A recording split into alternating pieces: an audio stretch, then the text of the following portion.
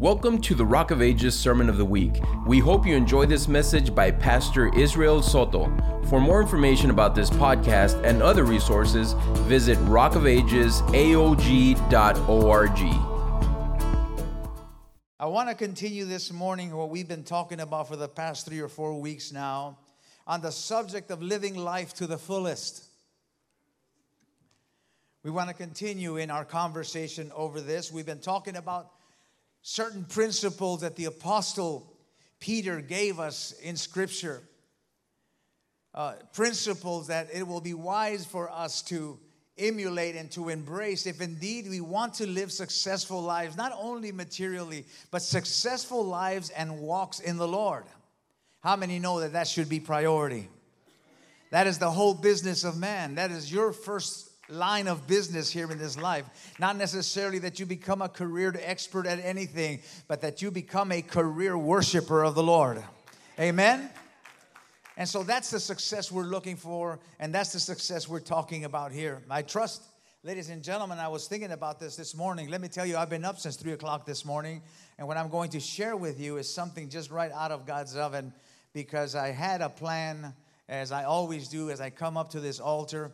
But I was sharing with some brothers that go in the morning into my office to visit with me that I had plans of going a certain direction this morning with my conversation with you, my sermon this morning. But the Lord woke me up at 3 in the morning. He said, I should mention these things to you as we speak over this subject. So blame it on God if it doesn't fit you well this morning.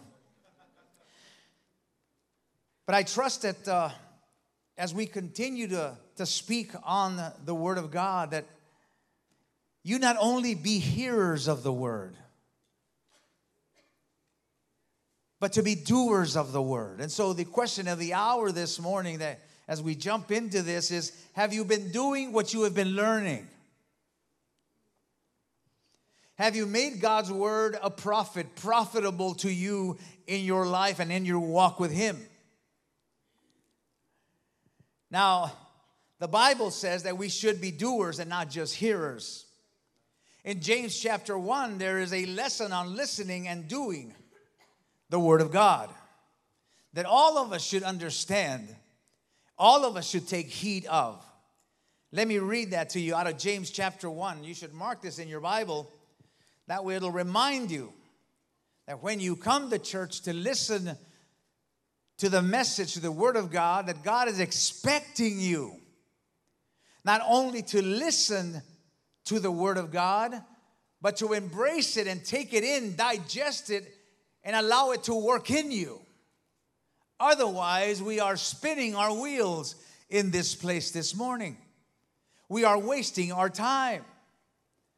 If you are just listening and simply allowing it to slip by and gloss over it as if nothing. But listen to what the Scripture says, and we welcome also those on social media. Pardon me this morning. We thank you for allowing us to come into your home, into your living area, your workspace. If you're driving, wherever it is, we thank you. We pray that the Lord would just speak to you right where you're at this morning. And if you are out of town or from out of town and you're ever in town, please come by and visit with us. It's really nice here at Rock of Ages. Come on, church. This is your chance. I said it's really nice here at Rock of Ages. We are a good people, and we have a wonderful Savior. Verse 19, my dear brothers and sisters, take note of this. Everyone should be quick to listen, slow to speak, and slow to become angry, to become molested.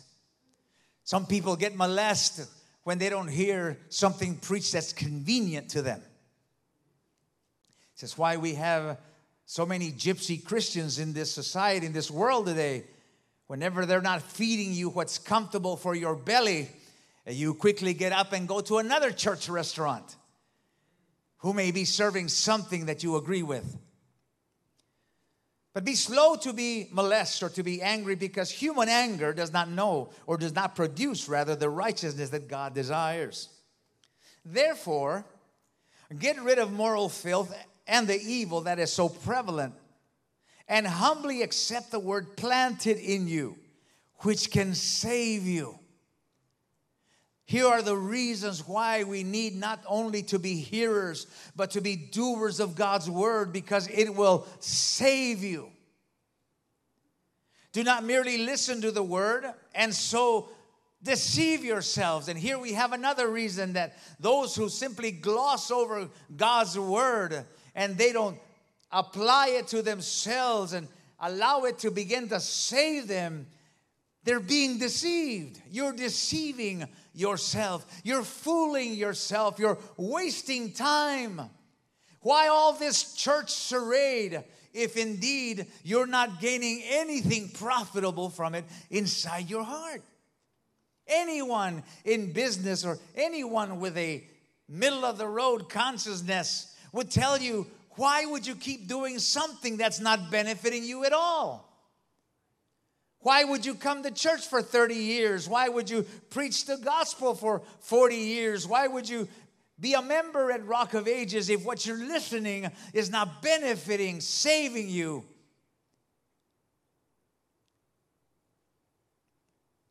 When we gloss over it, we deceive ourselves. And he goes on to say, do what it says. Ladies and gentlemen, I have been preaching to you for close to 30 years from this pulpit. I am expecting you to do what it says. God is expecting you to do what his word says. Now, listen to this. He gets a little more personal. Anyone who listens to the word but does not do it or do what it says is like someone who looks at his face in the mirror. And after looking at himself, goes away and immediately forgets what he looks like. But whoever looks intently into the perfect law that gives freedom and continues in it, not forgetting what they have heard, but doing it, they will be blessed in what they do. We're talking about life abundant, yes? This is the subject title of our message, Living Life to the Fullest. And so doing, practicing, implementing God's word is essential. This passage that James writes to us here is in reference to us all as listeners of the gospel. What we do with God's word, what do we do with it, how we treat it in our lives. He says, anyone who listens to the word but does not do what it says is like a man who looks at his face in a mirror and after looking at himself goes away and immediately forgets what he looks like. You see, few people like to look at the word of God because you see a reflection of holiness. You're looking into a mirror of holiness. And that's when you look at yourself in God's word, you'll begin to see the blemishes on your faces. We begin to see the flesh marks of our face in the mirror of God's word. He enlarges the argument about vanity and superficial listening. He takes this analogy, if you will, of a man looking in a mirror, and that is anyone who looks at God's word but does not do what it says.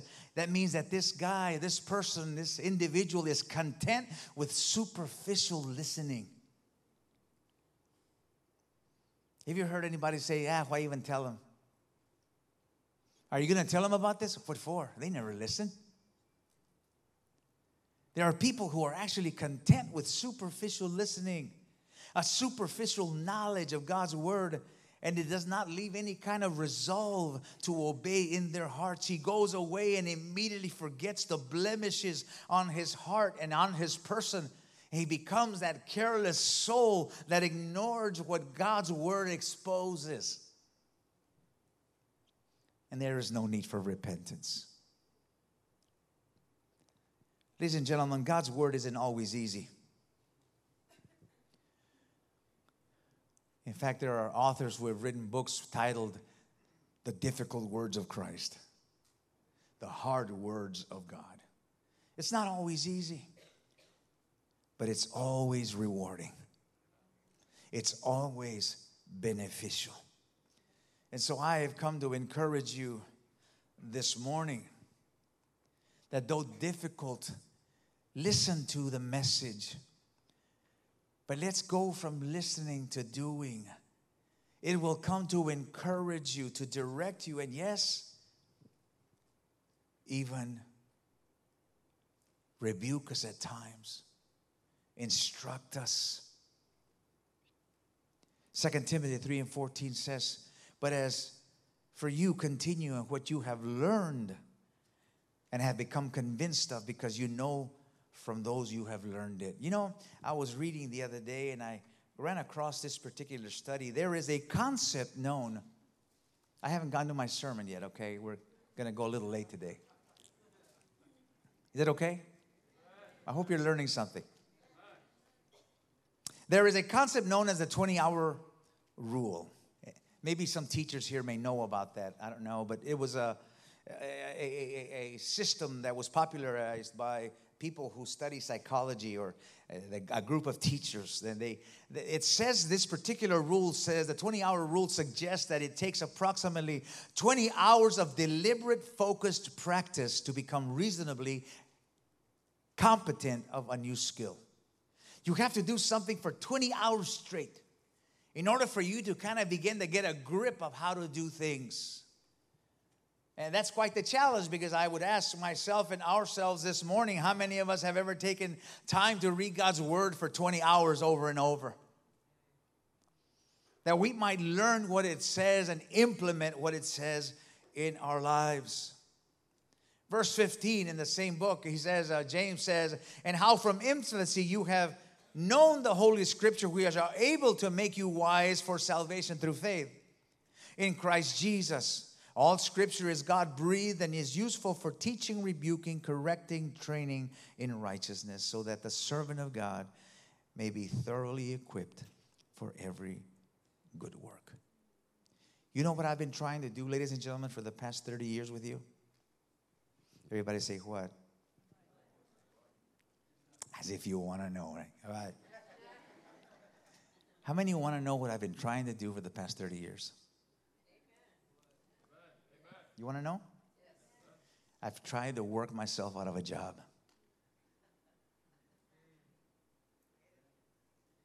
Think about that.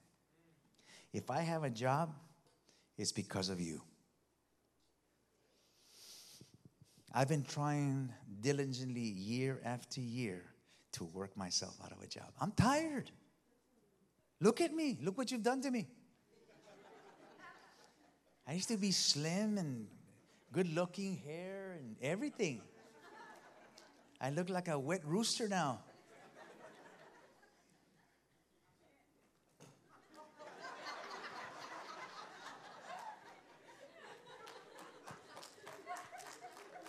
Ay, ay, ay. I hope social media didn't hear that. So what's the point? Let's start learning. Because maybe next time I'll just have to tell you once and I'm done. Yes? Those of you who have children understand this methodology. How many times do I have to tell you? And you really don't have to tell them. They know. They just don't want to do it. I wonder how many times God moves through this place. He goes, do what I tell you. How many times does this man have to go out there and run out of spit telling you? And he knows you know. He knows you know. You just don't do it. Kind of like that little boy in the school that after they said the Pledge of Allegiance, he was feeling angry at his parents or something was going on in his life, and he was stubborn. He was a rebellious kid in the class, and the teacher said, okay, class, you may sit down. And everybody sat down except him. He was standing up right by his desk. He goes, well, Billy, you need to sit down. I said, because I don't want to sit down.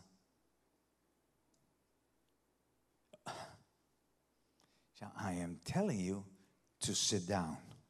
He said, I don't want to sit down. He said, do not make me go over there and sit you down, sir.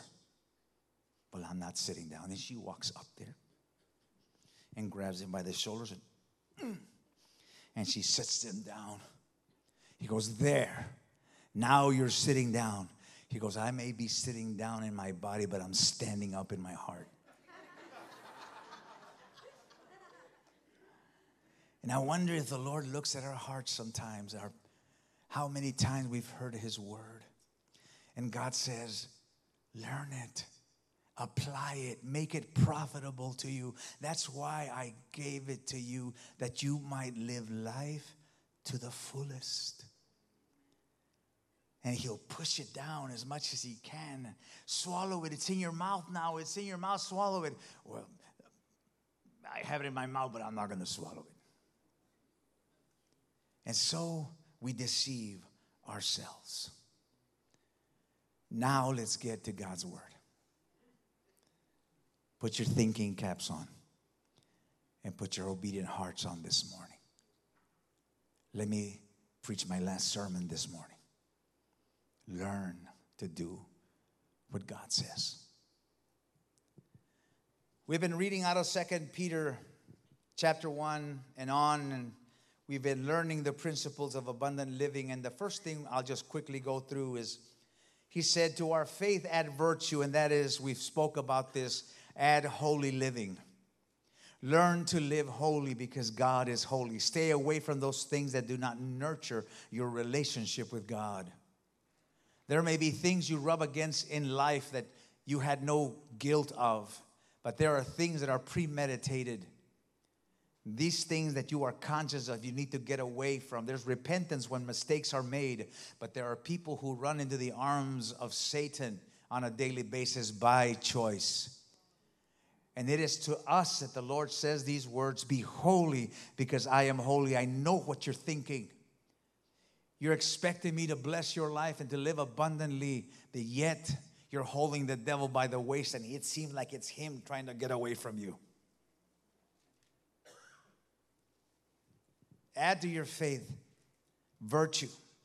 And the second thing we begin to talk about, which is where I'm going to spend some time this morning again, is to virtue add knowledge. And we spoke concerning knowledge, the importance of learning God's truth in meaning and in truth. Learning the language of God to us with true interest and understanding. As I mentioned to you right now, not only being hearers of God's word, but being doers of God's word. To truly understand whom the Lord is and what He expects of you, what is required of us, what He desires in this God to saint relationship that we have. What we can do on a daily basis to nurture, grow, and make healthy the relationship we have with God. To have knowledge of these things. To nurture our Christian walk before this unbelieving world. To make our relationship with God appealing, even those to whom we witness to. Know how. We need to know how to live our lives. And for that we need the knowledge of God's word. Now, I added to this knowledge next to knowing His word was the importance of having the knowledge of God's return. How many remember that? The rapture. To be conscious that God is coming back. Never lose your mind or your thought or your memory or your knowledge and knowing that God is coming soon. That there is a soon and imminent return. You know, I was truly blessed yesterday, ladies and gentlemen. After I preached my sermon last week, how many people, and a few people even text me, and that was so special to me. The honesty really broke my, not broke my heart in the sense that it broke me hurt, but it warmed my heart and it made me tear up. You know what I was told last week by some in our congregation? They said, Pastor, thank you so much for that message, man. And it was like with a trembling lip. Thank you so much for the message. I seldom think of the return of Christ. I seldom think of Christ's return. In my day, I'm busy all day doing, working and going and coming, that I don't have time. I wish I could say, well, at least every 2 days I think about that. But now, weeks can go. And I said, when was the last time you remembered the coming of the Lord? The moment you preached it. Wow. The sincerity of heart. And not only did one, but several people text me to tell me that. And that was beautiful. No shame to you. No shame to you. I'm not embarrassing anybody. But how awesome to be honest with each other and say, you know what? I'm so busy about the business of life that I never think that the promise that God made years ago is going to be fulfilled anytime and any moment. We lose that knowledge. Someone else told me, he said, I'm glad that you reminded me of that because it settles things in my heart differently. I was going through something. But the moment I heard that Jesus will come, it settled things in my life. I can look at my life more confidently now. There's nothing that can compress me, shrink me, or crumble me, because I know always that in the end, this too shall pass. Isn't that awesome? This too shall pass. All this mess that we're in, don't worry about it. Learn to say this too shall pass. One day, the one that promised you would return will return. And he will settle all accounts. But we need not forget his promise. We need not forget his promise. In spite of our present circumstance, whatever worries, deep numbing concerns, in keeping the knowledge of his return, that one day he will draw us up in that heavenly vacuum and take us to be with him forever. Ladies and gentlemen, that is a reason for much joy. That's a reason for much joy. To never lose sight of that. It should be a relieving sense to you. Have you ever been to the doctor for an exam and all of a sudden he finds something that is not very appealing news to you? He tells you that you have some particular illness that is a tough illness. And when he begins to say that, he begins to look at the x-ray and he's looking at a mark or looking at something, or he takes a blood test and he begins to tell you that there are serious conditions here in your blood, and all of a sudden you can see the changes. Your back kind of like, and you want him to hurry up and tell you what the outcome is. And so, doctor, well, I'll tell you what, you're in a tough situation here. Very serious as it is. Really? And enough of that. What happens? Am I going to die? Because, in spite of how serious this situation is, we see it all the time. And yeah, there's medication for it. And recovery? Totally. People recover from this all the time. As grave as the situation that you're in right now, people recover from it all the time. And all of a sudden, your back straightens up and your wrinkled face turns nice and bright again, and you're happy again because you found out that there is an answer to your problem. That's the feeling that every believer should have, knowing that Jesus is coming. That's the feeling that it should birth in us every day when we see all this chaos and havoc going on around us, and people are popping and cracking their fingers, their knuckles, not knowing what to do, running like crazy people back and forth, people doing this and that and the other. There's a serious illness going on. This is a really sick world. It really is. It's a dying, sick world. But for us, every believer, we need to remember that there is one medication. There is a master physician that's going to come and settle all of our troubles. And he's coming soon. We need to remember the knowledge of his return. There is one who neither sleeps nor slumbers. There is one who is your Redeemer and promised to come one day. He watches your going in and your going out. He is ready to keep his promise at that immediate moment you need him, even so now. But there is a greater promise we all wait that we should never forget. And that is one day, corporately, he's going to come and take us home to be with Him. Can you say amen to that? I'm excited about that. Acts chapter 1, verse 7, we read out of that. The disciples asked Him if He was going to restore the kingdom to Israel at that time. And Jesus told them, it's not for you to know the times and dates of the Father, that the Father has said by His own authority. I mentioned last week that the last picture of the church with Christ was in the outskirts of Bethany. When He spoke to them the last words, He ascended, the Bible said, to the right hand of the Father. And as they gazed up to heaven, some angels came to speak to them and, of course, inquired, what are you guys doing? And they said, well, this Christ, didn't you see Him? He just went up to heaven. He said, well, just the way you saw Him go, you're going to see Him return. Now, we stopped there in our conversation last week because we were speaking of the rapture.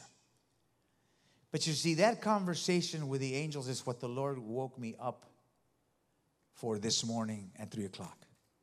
And I had to come really early into the office to begin to type out because I can't understand my own chicken writing. But I've been here very early this morning because I needed to know what exactly He wanted us to know this morning about the coming of the Lord.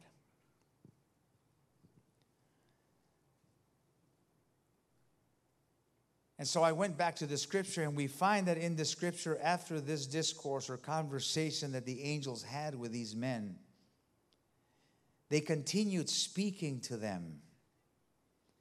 Acts chapter 1 and verse 7, it tells us a couple of things, that the coming of the Lord is only known by the Father, that Jesus will come when the Father sends Him. Okay? But the second conversation that they had has to do with us remaining while He does. And this, I believe, is something we forget. And this is why I have included it into this knowledge principle that we've been talking about. Acts chapter 1, guys, if you would put it up for the congregation. He said to them, it is not for you to know the times or dates the Father has said by His own authority. That is, the Father is the one who has the watch on His wrist. But here, verse 8 is so important. But you will receive power when the Holy Spirit comes on you. Secondly, you will be my witness in Jerusalem, in all Judea, Samaria, and to the ends of the earth. In the very next verse, after they are told about the return of the Lord, they are given the Great Commission. Immediately after, in succession, the Lord leaves. Don't worry, He's going to come back. But there's something for you to do in the meanwhile. And the first thing is so important for us, ladies and gentlemen, and it's crucial to the longevity of our waiting. And I'll explain that as I go. The next thing they said after they said He will return, He said, you will be empowered by the Holy Spirit. And the implication of this statement here, ladies and gentlemen, to me in my heart, and what I hear God explain to me is this. That while you wait for the Lord, don't allow yourself to get cold in the spirit. Don't allow yourself to dwindle out, to get cold, stagnant, or idle, to wither out in your heart as you wait. Can I tell you that that's what happened to the people in the times of the Apostle Peter? When they said to him, hey, where is this coming of the Lord? He's been coming for a long time, but yet our fathers have been born and died. Everything remains the same. And so they thought that this was a fable. They turned this truth into a lie, a fairy tale. And all that equates to is that they got cold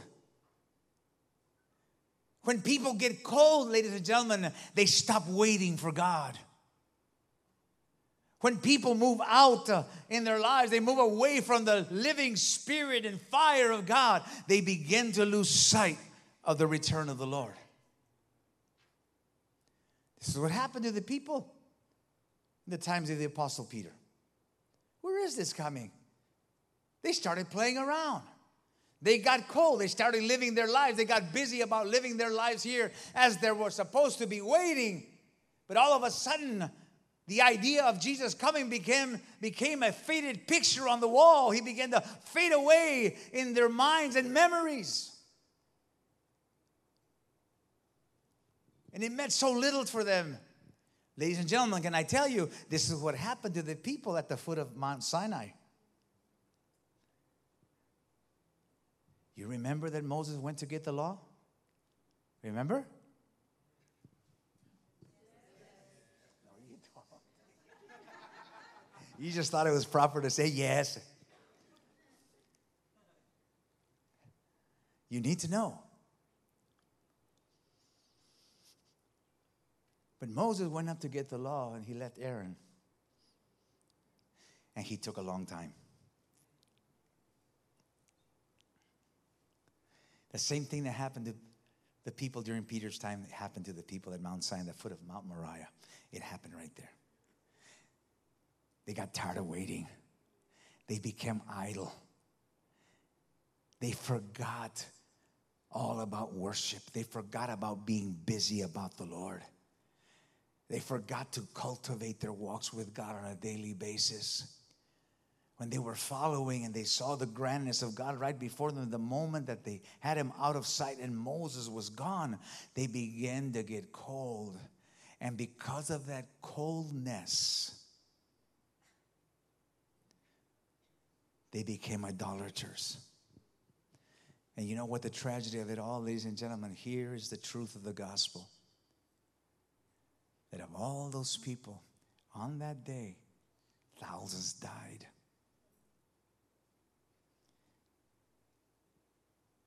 Moses was up on the hill in the presence of the Lord, and he hears the cries of people. He thought it may have been worship for a moment, but he said, no, that's not worship. There's a party going on. Somebody's entertaining themselves down at the foot of the mountain. I'm going to go take a look. The Lord sends him down, and what does he find? People that were totally ignorant of the return of Moses. They thought he was gone. Some wolves may have got him. Something happened. He probably kept going to the other side of the hill and ended up going back home. He left us here in the middle of nothing. But he returned at an unexpected moment. Remember the 10 virgins? All these things. But they let the flame, ladies and gentlemen, in their hearts to die out. And because of that, they became idolaters. And because of that, at that moment, the Bible says that the earth split open and swallowed thousands of them. You know, the Bible says that on the coming of the Lord, 2 will be in the field. Yes? And 1 will be left behind. I wonder who it will be who is left behind. Remember the 10 foolish virgins. Only half of them made it out with the bridegroom. I wonder who were the ones that didn't make it. What were they doing?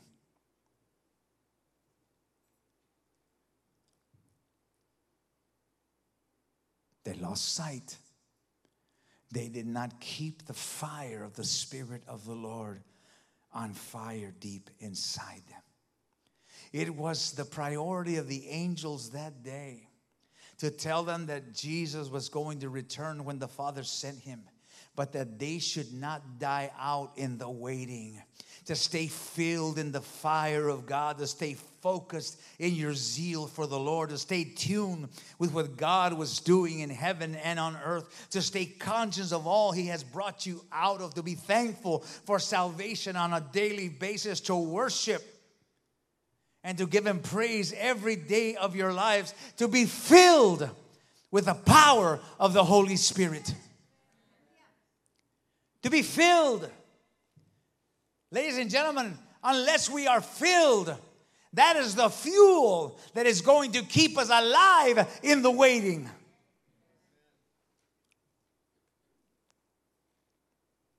That is what's going to keep us going till the waiting is done. What's going to keep us moving forward in our anxiousness and desire and zeal to see God again is going to be no one else. Not a worship song. Not a nice building. Not a screaming pastor.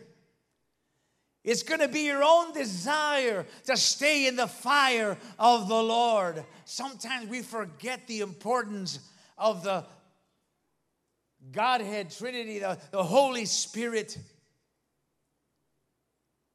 The third person, we forget that the importance of His constant presence in our lives, the necessity of Him walking with us daily. If you'll go to John 14 and 15, guys, there is a resume. This is important for you to remember and to know. You need to jot down this verse in your Bible and read it on a daily basis. John 14 and 15 is a resume concerning the Holy Spirit and our benefits of Him in our lives. We are given a few things, and I've had the boys put them up there somewhere so you look at it. But He is spoken of as the counselor, the comforter, and the helper. Whenever you are in trouble in the waiting, He will be there to pick you up. There is a person called Parakletos. And by definition, that word means one who is called to your side to help you. He is the friend that is appointed to help you when in trouble and to do whatever he can to get you out of that situation. He is like that commander that they raise up in the end and they send him in to help a discouraged army that's in disparity and despair. That's who the Holy Spirit is. This is why we are to stay on fire in the Holy Ghost. Because there are many, many disappointments in life, ladies and gentlemen. And I don't think I'm going off the ledge by saying that there are many who have died by the wayside because of discouragement. But had they kept a relationship with the Holy Spirit, He is the encourager of all who will call upon Him. In this very same chapter, He is the Spirit of truth. That is, if you ever have any questions on whether you do or you go or you accept certain things, ask Him and He will give you the truth. If you don't want to know the truth, don't ask. But there are things that we practice in life that are kind of wishy-washy and you want to know and you're trying to, I don't know if you're really trying to find wisdom or you're trying to find someone who will agree with you. But if you want to do or you want to find the truth over anything you are practicing in your life, the places you go, how you speak, what you think, what you do, how you live your life out, ask Him. He doesn't know how to lie. He'll tell you that those things are acceptable unto the Lord. And there are things that are not acceptable unto the Lord. Young people, learn that. Just because it doesn't feel bad at what you do doesn't mean it isn't bad. Sometimes we get afraid to ask the Holy Spirit, should I go to that dance? Should I go to that concert? Hey, it's just good music. Should I? Ask Him. No, I'm asking you, Pastor. Well, I'm a guitar player. I kind of like those guys too.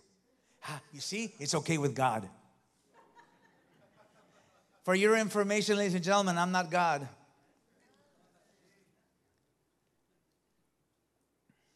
Are you with me this morning?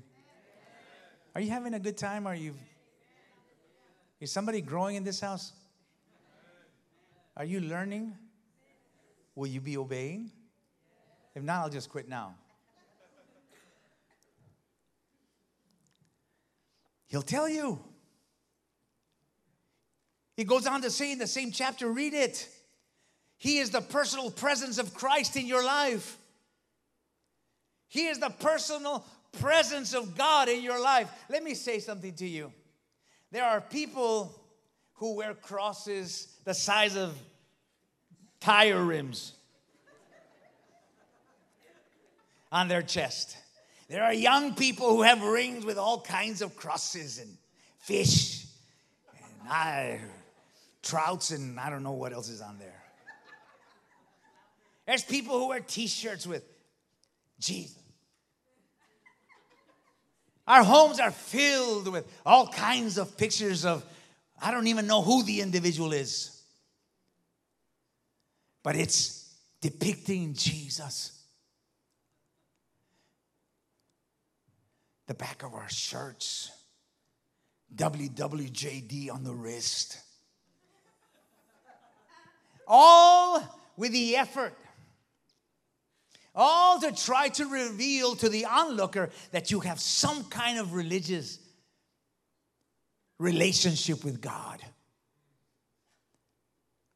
Can I tell you, I have talked to the most profoundly worldly individuals who are cussing up a storm and saying all this kinds of junk, and they've got a big old, he died on the cross for me. He took the nails for me. All trying to portray that you have some kind of religious relationship, that you're a respecter of Christ somehow, as if that's going to enlarge your testimony as a Christian. Some of you guys are going like,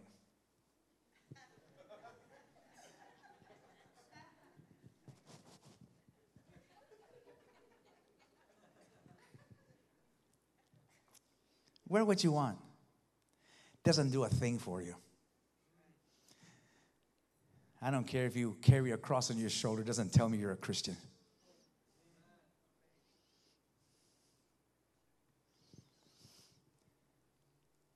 I don't care if you walk down the highway on Easter.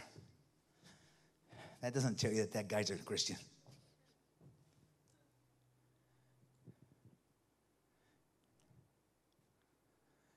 Nothing will give witness to anybody outside of you, regardless of what you wear, what you buy, how you comb your hair, what you dress like, how many religious things you wear on your body. Nothing will ever give witness to anybody about you as when you're filled with the Holy Spirit.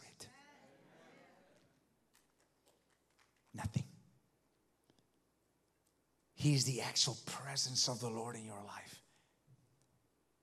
You know, Peter tried to rebel one time. Everybody's read that story. He was a promiscuous, presumptuous individual. But he still must have had enough God in him that in the world he was in, people knew that he was different. And he wasn't wearing a JD. When the disciples walked in the streets of Jerusalem or wherever they may have been traveling to minister, people in the city looked at them and they said, "We know those guys are of the way. We know those guys have been with him." Nothing, ladies and gentlemen, here you'll find it in Scripture. Nothing will testify of your relationship with God as when you are filled with the fire of the Holy Spirit. This is the importance of him. This is why people don't believe us.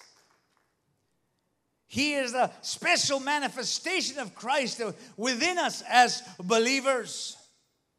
He is the abiding Godhead presence in our lives. He is a teacher. He is an instructor of how we should live as we wait for him. He will always keep the return of Jesus in your heart and mind.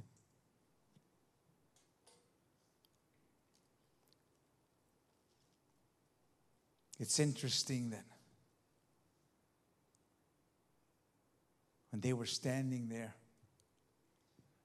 maybe they said, maybe this is where we'll stay. You remember that Mount of Transfiguration where even Peter said, "Lord, it's good for us to be here. Let's build a tent and stay right here." But Jesus said, "No. this is not where you're going to stay. You'll enjoy this one day, but not now. Get down there and do what you're told to do as you wait. Ladies and gentlemen, I believe that God is waiting for the church to be filled with the fire of the Holy Spirit. We cry out for it. That's a whole new sermon in itself I'll speak to you about later. Because you see, the Holy Spirit isn't going to come out here and just fill cups just because. There has to be an anticipation and a waiting. When the rapture comes, ladies and gentlemen, and Jesus comes, and yes, he will come. This rapture is not for everybody. Isn't that a horrible thing to say? It's not for everybody. It's for those who are his. It's for those whom the scripture is describing right now. Those who are filled with the Holy Spirit in the waiting. Those who, yes, are always conscious, looking up to heaven and say, Lord, I know you're coming. But in the process as I wait, I'm not going to let myself die out. I was praying early hours this morning. You know, the devil is not content with what he did with the church this past COVID season. He's not. He's very happy with what he allowed to happen, what he forced to happen this past, or should I say we allowed to happen this past COVID season. You know how many Christians have died out and gotten cold? Maybe some of us are suffering of that same sickness right now. You used to be faithful. You were on fire for God. There wasn't a service you wouldn't miss. You were tithing, you were offering, you were helping. I want to do this, participating. I want to move forward the cause of Christ. But all of a sudden, the devil gave us an excuse. And they closed the church down for the season. Every pastor has suffered this. Not only us. I talk to pastors all the time. They've all suffered this. It came as if to separate those who are on fire for God and those who are just dwindling, smoldering. And it's such a sad case. But the moment the church was closed, because we was closed by city ordinance for a while, you remember this is how we came into social media and all these things. We didn't know a thing about it, but we were forced to be able to communicate with you and give you something to feed on. But there was a group that took the bait. And in the waiting of the church rising up again, they grew cold. And today, they still can't be faithful to church. They still cannot come back to the regimen of saying, you know what, every Wednesday I took my children to church. We're praising every Sunday morning, regardless of the baseball team. If it got in the way of church, I'm taking my children to the church. I'm not going to let my kids be raised by a baseball team. I know we take vacation, but we'll take vacation on a Friday and Saturday. We've got to go to church. You were faithful, but all of a sudden, there was a waiting involved. And during that waiting, instead of doing what the angel said, be filled with the power, because that's the only thing that was going to allow you to succeed and to cross the bridge of waiting for the church to come back. Now we're back. And now you hear rumors of how they want to do this again. Would you fall again? Not me. Not me. Because he wants to come in now for the throat again. And sadly enough, many more will die cold.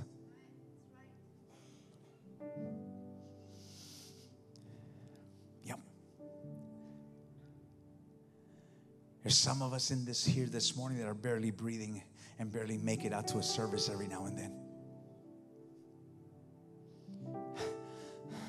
We got to do it today. It never used to be a problem. But the waiting, the fact that Moses went somewhere, the church went somewhere, and you were waiting, and instead of staying in prayer and keeping your home on fire for the Lord and waiting for the sure return of Moses with the law and waiting for the sure return of Christ to come, as he said, in the waiting, you became stale and began to rust at the joints, and now you're galvanized.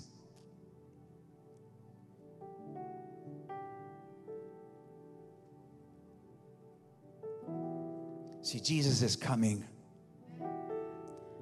And if something as simple as being faithful to church has died in you with a simple little thing that they call the COVID, what's happening to you as we wait for the long return of Christ that hasn't come yet? It's been a couple of thousand years they said he would. What are you doing in the midst? Will you be like the people at the foot of Mount Sinai and said, where is Moses, man? He's out. He's gone. He's not coming back. And today a lot of Christians are saying what they said in the times of Peter. He's not coming back. This is a fable. It's a figment of your imagination. There's a song that we sing, even though you don't hear him, see him, or feel him, he's working. He's working. And I say to you right now that though you may not feel him, hear him, or see him, he's coming. Don't let your memory lapse. Live your life today as we wait, filled with the fire of the Holy Ghost. Thanks for listening to the Sermon of the Week. Join us next time for another uplifting message. If you'd like to support this ministry and the reaching out of others, you have the opportunity to give at rockofagesaog.org/give.